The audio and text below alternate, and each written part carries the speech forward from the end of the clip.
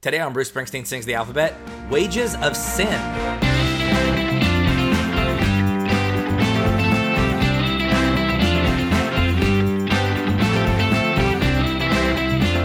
everybody, you're listening to Bruce Springsteen Sings the Alphabet. It's a podcast where J.B. Clark and I talk about every Bruce Springsteen song in alphabetical order one by one. I mixed it up a little bit. I'm Rob Carmack, and then there's J.B. Clark, who I mentioned before. How we doing? That's JB? right. We are good. Or I'm good. Are you good? Yeah, man, I'm doing good. I'm trying to shake off the guilt that comes with having listened to the song and internalized its message. The song has a lot of crushing guilt associated with it. Yeah. So the song, JB, we're talking about today is the song Wages of Sin. This comes from the 1998 box set Tracks, which the number of times in the last 3.5 years, one of us has said, this song comes from the 1998 box set Tracks, it feels like so many more times than it probably actually has been. It's been a lot more than every other album, obviously. True. So so this song which means it was a deleted track from another recording session from a previous time, and this song in particular was an outtake from the Born in the USA sessions. So Bruce recorded it, in consideration for Born in the USA. It was ultimately left off, and then later was included in 1998 on Tracks. And the song was played live in the entire history of Bruce Springsteen as a performer. The song has been played live exactly one time, and it was played on May the 8th, 2013 in Turku, Finland. And you know what? Weird place to choose it, but that's great. I think we've got some listeners who live in Finland. So if you're out there, if you're listening, if you're one of those listeners from Finland, if you were there, let us know. And what was that like? How was that for you to be like, is this? Like, did you turn to the person next to you and like in your Finland accent say, is he doing Wages of Sin? Like what is that? Like of all the songs, he's doing Wages of Sin. Let me ask you this. If this was a Born in the USA song and they had done the instrumentation and written the melody and stuff, then do you think it'd be a better song? No, I think it would be about like that. I think this is pretty much what we would have gotten. Yeah? I think I don't know. I mean, that's an interesting question because you have to like think about like production value and like what aesthetic was Bruce going for and what aesthetic was Bruce trying to eliminate by not including the song, and so like I don't know. I have to assume it sounds the way it sounds because this is how Bruce wanted to sound, Yeah, I guess so. I say that. Okay, so there's an interview somewhere where Bruce is talking about it, and somebody this song specifically comes up, and he says, and I'm quoting, "That song was a real find. I forgot I wrote it." Do you have this quote? I do. Yeah. He says, "It may have been one of those songs that cut close to the bone that cut close to the bone at the time, so I put it to the side. It was actually cut for Born in the USA. What happens is very often you have your own personal sensitivities about a particular piece of music, or you may be uncomfortable with the way you've sung, or what the song is about, and you steer away from that a little bit. And I think that's what happened on this one. So it's not... Was this actually recorded then? Oh, I think so. Oh, I mean, yeah. Never mind. Yeah, it was at the power station. Okay, never mind. Then my last question was irrelevant. Well, no, I mean, yeah, and so that's why I think this is probably what we would have gotten because this is like he fully produced and recorded the song in those sessions. So yeah, so Bruce seems to really like the song, even though it doesn't like it. I mean, this is a deep cut. If there is such a thing as a deep cut, this is one of them. And there's one cover randomly. There's a cover of this song by Damien Jurado and Damien Jurado is awesome. Or Damien Jurado and Rose Thomas, and it's on a Bruce Springsteen tribute album. I think it's on the same one as the Jason Isbell. Or no, because that's a full Born in the USA tribute album. So that would have been something else. But so there, if you're interested in hearing another version of this, have you listened to the Damien Jurado version? No, I didn't realize that existed. I'm looking for it because I love Damien Jurado. Yeah, man, go find it. So anyway, that's what this is. So what do you think? Do you think instrumentally, musically, does this sound... I mean, I assume you asked that question because you feel like it doesn't quite fit the sonic sensitivities of... Yeah, I don't think it does. But I'd be very into a version of this song that was a little more pop and a little less of that synth that we would come to know much more later. Yeah. Yeah, I think that lyrically it's got some really real potential, but it just feels so lackadaisical, Well, what's interesting is according to Brian Hiatt, the original solo demo, like when Bruce brought the solo demo of this into the studio, it was a lot more cheery. It had a lot more of a rock and roll kind of vibe to it. But as Bruce continued to work on it, the tone of the song began to really downshift to match the lyrics. So I wonder, I mean, to your point, like if he had included it on the album, I wonder if he would have decided to like bring it back up to that more sort of like open all night sort of, you know, vibe that, you know, that he kind of left behind for what ended up being what it is. I'm with you. Yeah, it's one of those songs that like it's got something that I'm drawn to, but it also has some stuff that I'm not, you know. And yes, like, I really want to like it, but I don't know that I do. I'm having exactly the same. Like I feel like all the pieces are there. It's just not connected. Like there's some sort of gap between all the different pieces and what it in the final product. You know, right? Like there's songs with that synth line, that synth sound that I like. There's songs that I don't, and there's songs with this sort of timbre and sort of melody that I like that he does. Yeah, and there's songs that you know what I mean. I think it's just there's none of his like sort of surefire things that I love that he does in this song, and there are a bunch of things that I love in places, but maybe just don't love the combination here. I don't know. Yeah, the bass does some really neat stuff. The melody is not exciting, but at the same time, it kind of fits. This it's really driven by like the bass guitar and the toms and the hats and the organ. There's some really like strummed guitar in there, which you almost don't notice until the other stuff cuts out. Yeah, and then that freaking synth. Yeah, I mean, that's just a byproduct of the era, you know. I mean, yeah, I guess. I mean, when you listen back to Born in the USA, and I mean, obviously, Tunnel of Love, Bruce just, I guess, Roy just really, really loved that synth.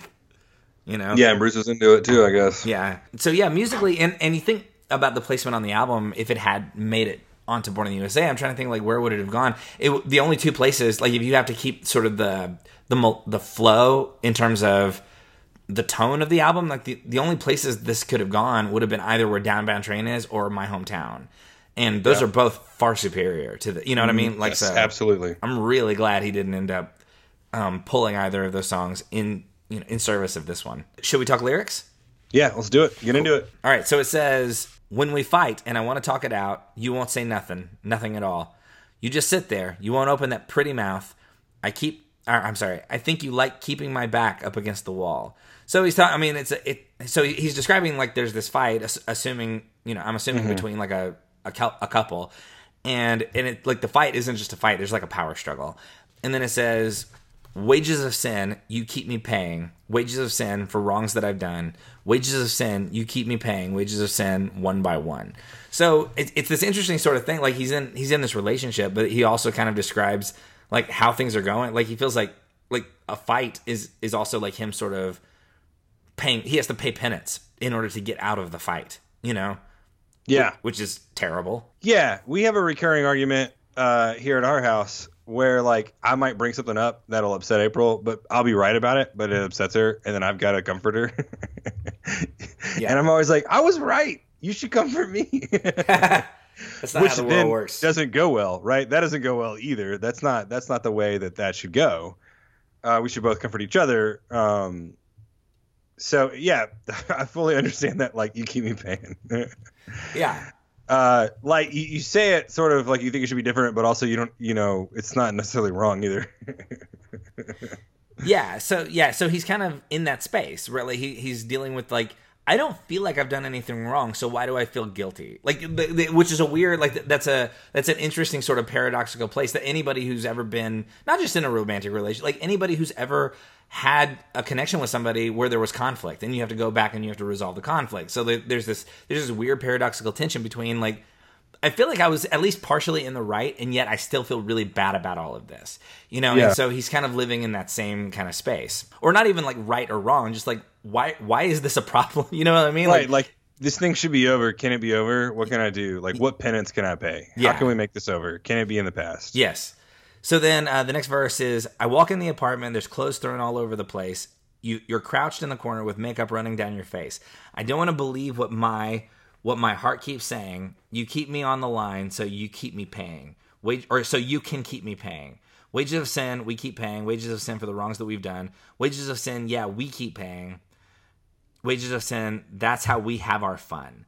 So this is very like cynical almost, like, you know what I mean? Like it begins with like a personal, like I'm carrying this. And then the second thing is like, yeah, no, we are caught up in a cycle where we're both sort of like doing this to each other. Yeah, I think the second verse gets at this sort of thing that happens in relationships, not even consciously a lot of times. I think that emotional manipulation is really, like, I think that we don't do enough. I think that anyone who's in a relationship with anyone should probably go to therapy over that relationship, right? Yeah. Because we use emotions unintentionally to manipulate other people into getting what we want, or at least feeling heard or seen, whether we mean to be like petty or pedantic or whatever about it. Yeah. And I think that's what this is getting at. So yeah, like maybe someone's right, but you're right a little bit too, and you want to apologize, but they haven't yet, and you don't want to create like a pattern of you never getting the apology and always apologizing. So you just kind of say, I'm just going to be mad for the rest of it. Like, I'm just going to go drink a beer on the porch and be mad for the rest of the day. Yeah. And then we'll talk about it tomorrow. You know what I mean? Like, that wasn't a specific example at all. I assumed it was just hypothetical. Right. Yeah. But like, I think that's very prevalent in all relationships, not just romantic relationships. Yeah, exactly. Like the notion that, like, you know, sometimes in any sort of interaction with somebody, if there comes a point of conflict, you do have to sort of reckon with like how you affect other people and how other people are affecting you, and there's this, you know, there's this a give and a take, and sometimes there's pain involved, and you have to sort of reckon with that, and sometimes it's not necessarily your fault, but you're still sort of in the middle of it. You know? Yeah, it would just be better if we were all sort of took a breath and then were active instead of passive in our conversation. Yeah. All right. So then the third verse, which I think really gets, because this is one of those classic Bruce Springsteen things where he tells a story in the first two verses, and it turns out, I mean, not unlike in like Brilliant Disguise, where it turns out like, oh no, there's a deeper thing he's getting at, and that's this next verse is where he kind of unveils kind of what he's trying to get at. So then it says, I remember when I was a little boy out where the cottonwoods grow tall, trying to make it home through the forest before the darkness falls. Baby, all the sounds I heard, even if they weren't real, I was running down that broken path with the devil snapping at my heels. I tried so hard in every way, swore someday I'd grow up and just throw it all away. Cried all the tears, baby, that I could cry, stomached all my fears till they came rushing up inside. Darling, I'm losing, and it's a mean game. Still I play on and on, just the same. Wages of sin, yeah, I keep paying.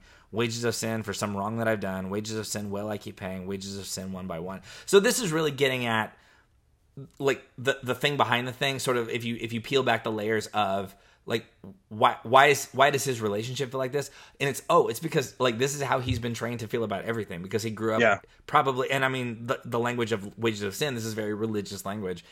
And I mean, I've said this before, but in this particular instance, Bruce's Catholicism is showing, right? Like, right. He's dealing with guilt, even though he's not completely sure why he's supposed to be feeling guilty. And like one of the things that people who grow up in not just Catholicism, but in any sort of, in lots of different organized religion, like Christian fundamentalism or various Protestant denominations, you talk about like people grow up and they're given like lots of reasons to feel bad about themselves. And I mean, in fact, I just started reading a book about purity culture, and it's basically like why people are taught from a very young age to feel really, really guilty about being a naturally sexual being. You know what I mean? Like you turn 13 and you instantly start being made to feel guilty about the fact that you are 13 years old. And you know what I mean?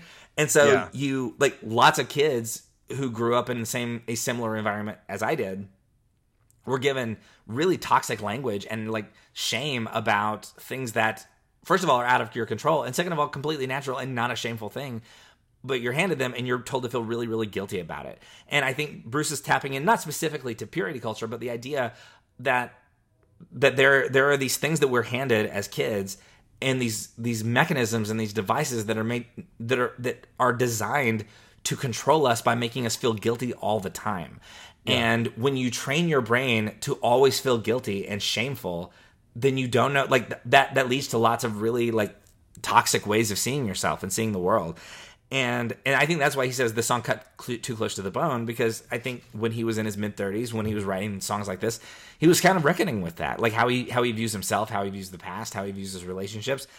And I think he's really struck, because I mean that kind of stuff cuts all the way down to the bone. You know what I mean? Like you can't just decide I'm not going to carry around the guilt just because like my parents took me to church too many times. And I say this as a pastor. Like I work with people. Like part of my work every single week is working with people who are still trying to like wrestle their way out of a paper bag of shame and guilt and all sorts of other toxic like pain that was handed to them by a really toxic religious structure. So this is specifically referencing a verse in Romans: the wages of sin is death. Yes, but the gift of God is eternal life. So like that verse is taken so far in a lot of fundamental cultures. Yes. Yeah, it's pain. It causes pain and shame. Absolutely. Well, and there's a woman who's preached at my church a couple of times. Her name's Danielle Schroyer, and she's written an amazing book called Original Blessing. And have you read her book, by the way? No, but I love that title. It's a great, and the whole book is a theological. It is a really well put together theological pushback against the doctrine of what's known as original sin. And the doctrine of original sin is the claim that because of what we call the fall, like the thing that happens in the 3rd chapter of Genesis, that now all of humanity is tainted with original sin, that all human beings are made like broken and sinful, and like basically like God hates you, or like just to like fast forward all the way to its logical theological conclusion. And Danielle Schroyer's book Original Blessing is a pushback against that and saying, can we please acknowledge like how toxic and broken that theology is, and how many people like for thousands of years that theology has been harming people. And so her contention is, no, humanity is good. Like to be a human being is a gift. And like the thing that is truest about you is that you are good and you are worth loving and that you are valuable. And this doctrine of original sin is this lie that tells you that you should always feel guilty, and that there's always a part of you that you are not worth loving, and that there's all this like broken stuff that sort of comes along with that. And like I love that her body of work is built around pushing back against that, and that's why I'm so excited when she comes. Like I said, she's been at Collective a couple of times, and I'm definitely going to bring her back as many times as she'll come. But you preached a sermon on that I asked you about last week.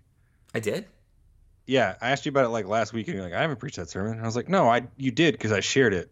Are you sure it wasn't Facebook Danielle? page? And someone like, no, it was definitely you, or maybe you just wrote a blog post on your blog a while back. Maybe that's what it was. I don't know. I shared it on my Facebook page, and like someone was like, "Can we get coffee?" And I was like, "Oh, jeez." Oh, did you get a scolding from an evangelical?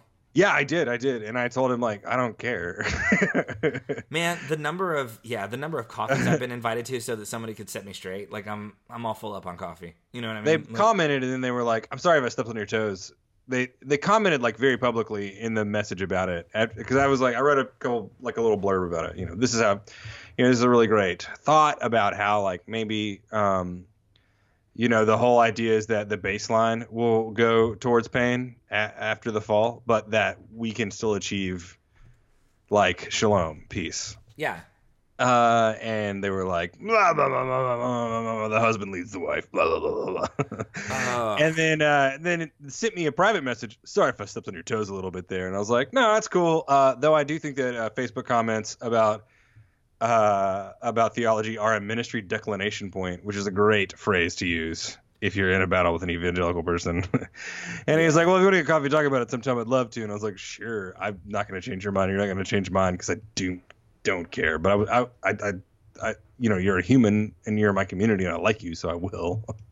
That's very gracious of it. Like, I've been off of, what's funny is I've been off of Facebook for 2 whole years. Like I remember that sounds so nice. It's great. Like I got off of Facebook in April of 2017 because I remember it was like right before Easter, and I haven't missed it at all. But I tell you, one of the things I miss the least is when I get a snarky, like really like ignorant, hateful comment, and then and it just like keeps like piling on, and then that person who did that then sends me a private message that's like, no hard feelings, right? Like, you call me a heretic where 2,000 people can see it, and then you send me a private message like, we're still cool, aren't we? Like, what?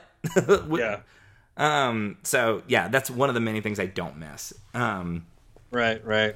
But yeah, and that's what's interesting too, is like the more I talk about this, the more, like, because this is a pretty. I mean, I guess I'm not surprised that there's sermons out there of mine that you said like have this in them, because I feel like this is a big part of what I'm trying to communicate overall in my body of work, which is like maybe we can let go of all the things that made us feel bad about ourselves, and maybe we can just accept the fact that like as human beings we are worth loving, and that there is intrinsic good buried somewhere inside of each of us. And that if you've been taught to hate yourself, maybe that's the problem. Maybe the problem isn't like the original sin of something that happened a long time ago. Maybe the problem is that you were told that you're not good enough. And and anyway, so that's been, it's amazing. Like this has been 5 years of me doing this work, specifically in this way, and the number of scoldings I have gotten from people who are offended by that is amazing. You know, I mean, because like that is offensive. Like if I tell you, if I start like going off on, if I start saying a lot of like really ignorant, hateful stuff, that's fine. But once I start telling people like, no, you're worth loving exactly as you are, that becomes offensive. You know? Yeah. Anyway, Wages of Sin. Shoot, are we still talking about this song? How many? Hang on, I was thinking of a phrase. Okay. And I can't have the right word. I don't have the right word. Never mind. How many salaries do you give this song? Oh, because they're wages? Oh, that's fine. Right. 2. How about you? I'm 2.5. All right. I was 2, and I upgraded a little bit just because there's a lot of meat here. It's just not like it hasn't been cooked right. Yeah, I'm with it. It is one of those songs that like exactly what we said earlier, which is like there's a lot of good stuff here. It's not connecting with me though. Like there's something that doesn't quite go all the way in, and I don't know why. I can't put my finger on it. It's just when I listen to it, it's all right, you know, like I'm not mad at it. I just I don't ever think about wanting to listen to it. Yeah, I'm not gonna listen to it much after this, probably. Yeah, probably not. All right, well, that was fun, man. That was fun getting into the doctrine of original sin and all the other things that we naturally would gravitate towards while talking about Bruce Springsteen. So right. Yeah. So if you will, everybody have a good weekend, first of all, and then if you will come back and join us again next week, we're going to start the. Oh wait, did we acknowledge the fact that we just started the W's? We didn't. No, these are the W's. These are the W's. Welcome to the W's. Welcome to the. Welcome here they are. To the W's. We are them. They are here. Yes. They just slipped in without a whisper. So anyway, so the next song will continue in the W's with the song "Waitin' on a Sunny Day," which I know everybody's super excited about.